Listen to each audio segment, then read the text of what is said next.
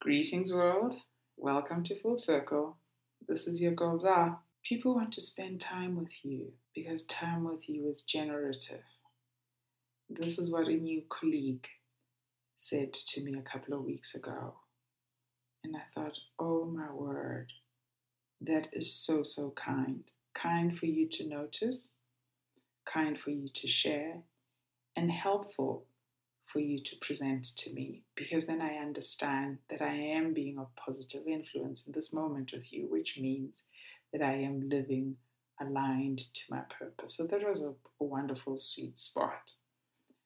So when I heard that, I then got to understand. I'm like, okay, so when you open yourselves up, not only do you see more into others, you let others into you. How fantastic to finally understand this, that in the sharing of the self, others feel invited into my inner world.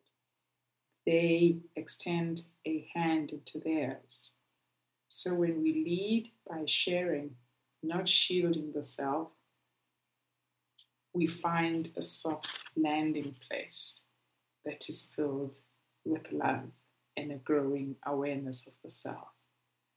The joy of finally arriving at that destination is to echo the words of Ingrid Bachmann, who said, it takes so long to learn to take your place in your own life.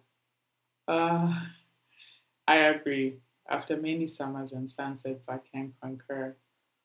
As one who now at last can attest to this journey, as well as the terrain covered externally and uncovered internally to get to me. There's a joy, there's a lightness, there's an unyielding giddiness, like a low-grade humming of just buzz that replaces what for the longest time has been high-grade annoyance in times past. There's still much to do. Judgment, temperament, impatience. I'm aware of all these things that still have to be done. Yet this time, it is work in favor of service to the self, not an undertaking in self-criticism. It's an exploration and a pursuit of self-nurture. When you stop harming yourself with words and thoughts and judgment, only then does your healing begin. Oh my word. There is a point, right? There's a point to pain. Ours is to wise up to it all and get to a point where you see what the pain was all about.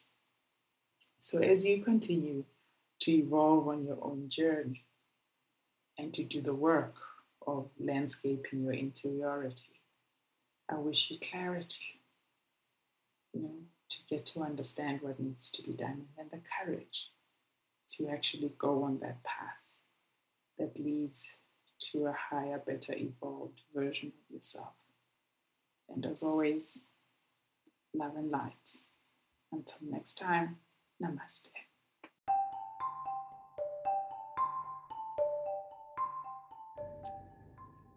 This is Isagala Marutlila. You've been listening to Full Circle with me, Zah. You can follow me on Instagram, Twitter, LinkedIn.